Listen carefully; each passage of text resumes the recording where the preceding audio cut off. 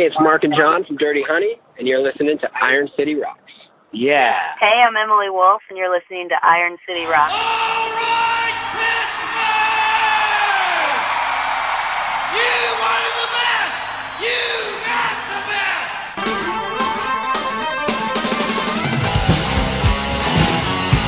Nothing but a good time. Round and round.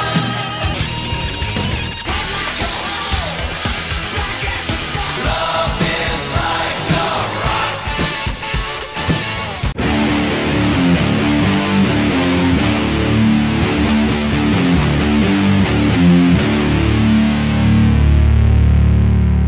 Hello and welcome to episode 420 of the Iron City Rocks podcast. I'm your host John, coming to you from the Iron City of Pittsburgh, Pennsylvania, bringing you the best rock, hard rock, heavy metal, and blues talk on the net. Episode 420, we are joined by a young up-and-coming artist out of Austin named Emily Wolf. Emily Wolf will be in Pittsburgh to do a show on the 12th of September at Moondogs and Blawnox. That's this coming Thursday if you're listening to it when this is released. She's got a great new album, kind of a driving rock album. She's a really cool guitarist. As we talk about in the interview, she's got some unique thinking on how to use a guitar, and I think it really comes through in the way she plays. So I'm going to play you a little bit of music from her debut album. She's got some EPs and singles out in the past, but this is her first full-length album. It was released earlier this year, and we'll get into that interview with Emily.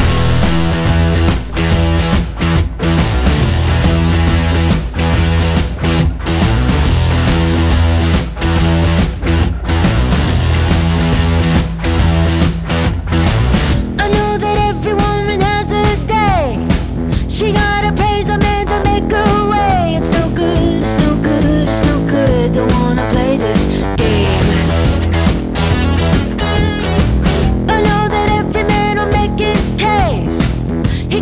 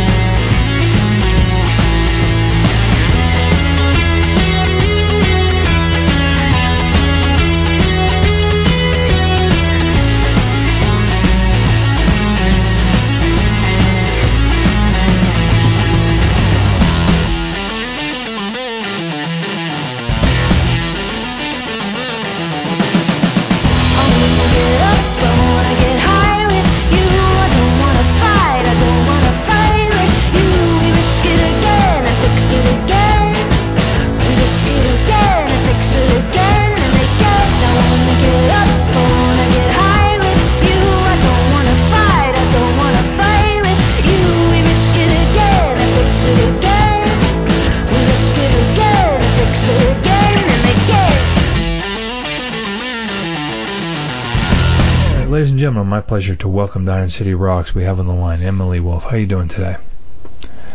Hey, good. How are you? Doing very well. You're going to be rolling into Pittsburgh to do what we believe is your debut show in Pittsburgh at Moondogs in Blawnox on the 12th. I wanted to give folks a chance to find out about you, your debut album. I know you had an EP a few years ago. Can you talk a little bit about how, the kind of the monumental task of putting your debut full-length album came to be? Yeah, so I had it written for a couple of years, and I was trying to get it out, but I'm an independent artist, and it's tough to get, music out without a label and get it funded and everything like that. But I eventually got a publishing deal, and my record got funded, and then I just put it out myself independently.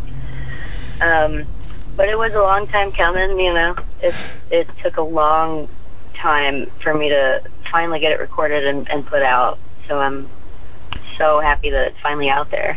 What are the? I think a lot of musicians, we see this, will release a song, maybe a 4-song EP. These songs, though, that they kind of comprise the album, I know some of them obviously have some history to them, but what's kind of the time window, when we listen to you kind of put your heart and soul into this record, what time period are these songs kind of comprising?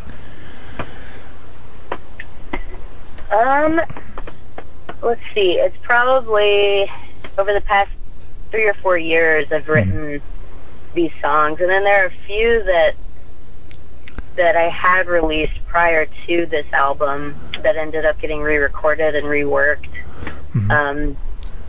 Because I didn't feel like they had gotten their time to shine, and I don't feel like I feel like I was kind of not ready for them to be released, but I released them, Yeah, no. So I ended up giving them, sorry, what was that? When you listen to it, you don't hear, at least to me, I don't sense, this one's way older than the other ones, or this one's kind of a fresher sound. They're very cohesive in the sound. So it's always interesting to me to see what time span, the writing process. But as you mentioned, you when you kind of rework them, you're maybe making it more your contemporary sound, for lack of a better term, Right. Yeah. Yeah. Do you think, having, really your whole life up to this point to make the full-length record, these songs maybe get, as you said, kind of re-recorded, but do you find yourself kind of maybe changing the way you play them, changing them sonically, even through playing them live so often that they've kind of evolved from what they were, had you recorded this album in 2016, for example? Oh, for sure. It's funny you asked that, because I actually did record, I recorded I believe it was 10 songs, and a lot of those songs that are on the full length I recorded back then. And I was going to release that, but I ended up going through a bunch of hoops, with like a management firm and on the hook with labels, and it was kind of crazy. I was going to release this independently, and then it just kind of got put on hold for a while. But during that time, I reworked the songs, right? And they're now on the full length. And so, yeah, it's kind of funny, because before this came out, and right when I had written these songs, they weren't as rockin' and fast, and playing live is just so energetic for me, and it's just so fun that it's like these songs came out harder than I expected them to. Yeah, no, that kind of blends perfectly into my question. Where do you see yourself genre-wise? I mean, I've seen things describe you as a blues guitarist. I listen to it, and I feel a little more indie rock, maybe more so than blues. Do you have, if you were to label yourself, put yourself in a bin in a record store, in the good old days when we used to have different sections in a record store, where would you see your album? Yeah, it's funny that I'm not really sure why people call me blues. I feel like it might be because I have a song called Out of Blues. Yeah. And it's just in the title. But, yeah, I mean, I would describe myself as, like, alternative rock or just straight rock and roll. Right.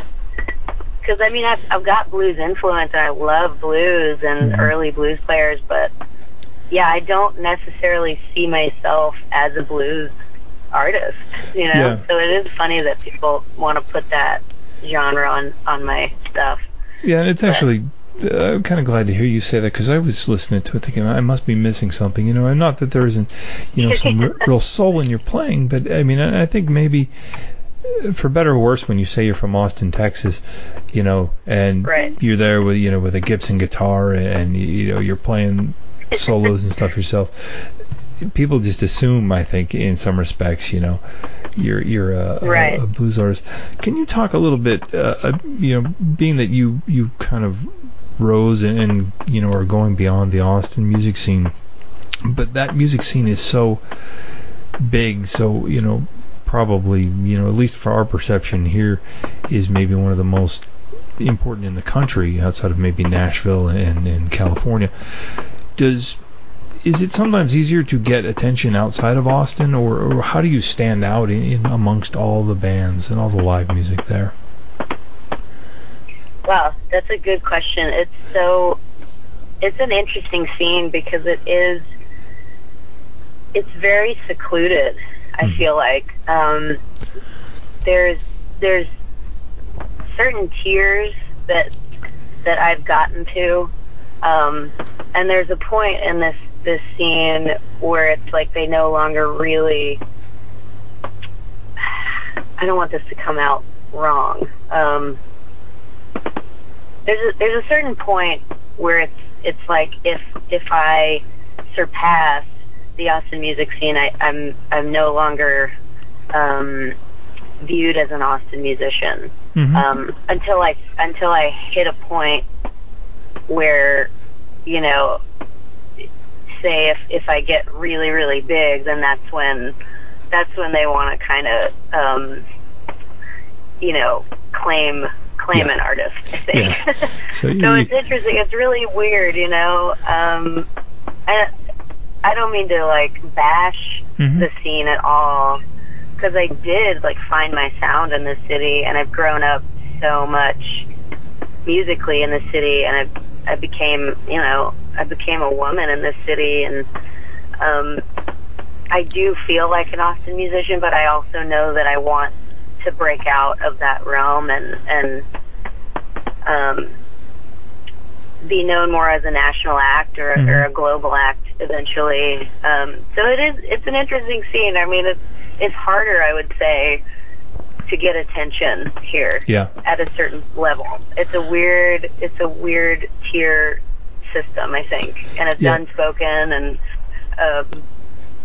it's funny. It's a weird little scene, I think. It is interesting how it is important, you know.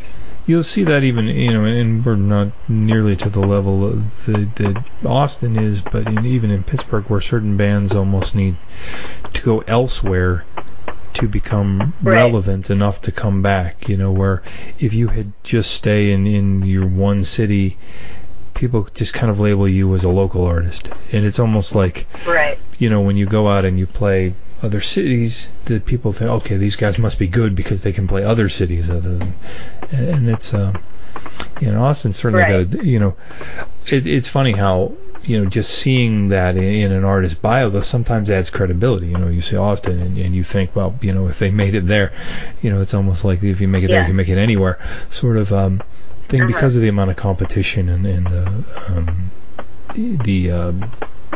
you know, really just competition. I mean, it's there's so much music there. Now there's so much. When you touring, I mean, you've been at this a long time. You've been playing guitar an insanely long period of time for someone of your age. Your set list is comprised mostly of the new album, or do you have, you know, just kind of a back catalog of songs that maybe didn't make the album but still work well live? You know, I've just been playing the record live, because I know, like, whenever I go to a show, to see an artist and they just put a record out and they don't play a lot of it, Right. I get upset. So, like, I would rather play what I just put out. But then, you know, there are a couple of, like, classic rock covers that I throw in there. Mhm. Like, I've been covering, like, Ace of Spades by Motorhead and Okay. Hot for Teacher by Van Halen. So it's, like, it's pretty fun. It's a little mix, you know. But it's mostly original new songs off the record. Yeah, that's one of the it, pretty much. you know, and it's great when bands really focus on their new album. I mean, you know, certain bands, when you get to a level where it's hard to incorporate new material, but it's always great when a band, you know, or an artist is at a level where they can really focus on the current material. So if you're, you know, interested in, you know, maybe you heard Out of Blues and you thought, okay, I want to check this out, you can go listen to the rest of the album on, you know, wherever people stream music these days, or buy the album, if people still do that, and come to the show and know the songs. You know, that's always Right. cool, you know. Nothing kills an audience sometimes more than when an artist says, here's my new song, you know, on our forthcoming album. Because you don't know. It's always cool to be able to listen to music before you go. Gear-wise, I noticed you play a hollow body Gibson. Has that always been your guitar of choice? Yeah, so I love that guitar. It's actually an Epiphone Sheridan, but I'll switch back and forth between like Gibson 335 and my Epiphone Sheridan. But yeah, I just love semi-hollow bodies, right. Because they're so thick and like they fill up a lot of frequency range that I need to fill up, because I play with just a bass player and a drummer, and it's like I've got a lot of space to fill. And if I were to play like a single coil, you know, like a Jazzmaster or a Mustang or Tele or something like that, like it just wouldn't work, because there'd be so much missing. There'd be a lot of empty space, I feel like.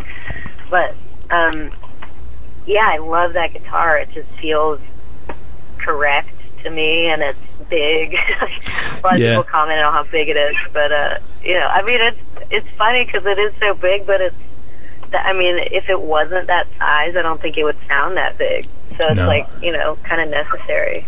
I love talking to people that play in trios and musicians, because you get such interesting things like you don't think about. Like I remember interviewing the drummer of Motorhead, you know, talking about when he played with I believe it was King Diamond, and how he had to adapt his style to fill some of that emptiness.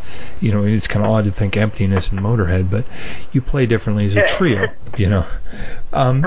Is the guitar, you know, with the style of playing and the distortion you use, is feedback tricky with that guitar? Actually, I love feedback because so what I do is like, I'll use the feedback to my advantage. So it's like, I'll use it as if it were like a pad, like a keyboard pad, like a droning note kind of thing, right, to fill more space. Like while it's just bass and drums, right, and voice, like I'll have to have something else if I want it to be impactful. Like not all the time, but yeah. I mean, basically, feedback is like its own instrument whenever I play. That's excellent. So that's really interesting. Love it. Yeah. Emily, you've been playing guitar since you were really little, but when did you take up singing? And you know, was that something that just kind of came natural? Did you study that? I didn't study it, other than like watching people and listening to people.